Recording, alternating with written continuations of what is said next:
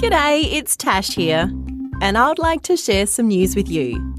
Today's Tuesday, and the date is the 2nd of July. I have a question for you. What would you think someone was doing if you saw them dressed up in a fluffy lion costume at a zoo? Let's see. Maybe they're just really cold and they're wearing the costume to keep warm. Or perhaps they're on their way to a dress-up birthday party. That sounds like fun.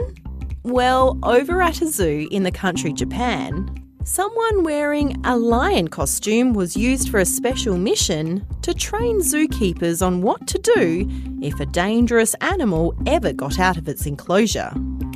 This pretend lion had to walk around the zoo while the keepers worked out how they would capture it and get it back to its home safe and sound, if it was a real animal.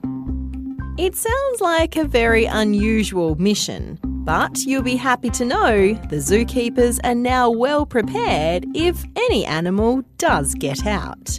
But let's just hope that doesn't happen.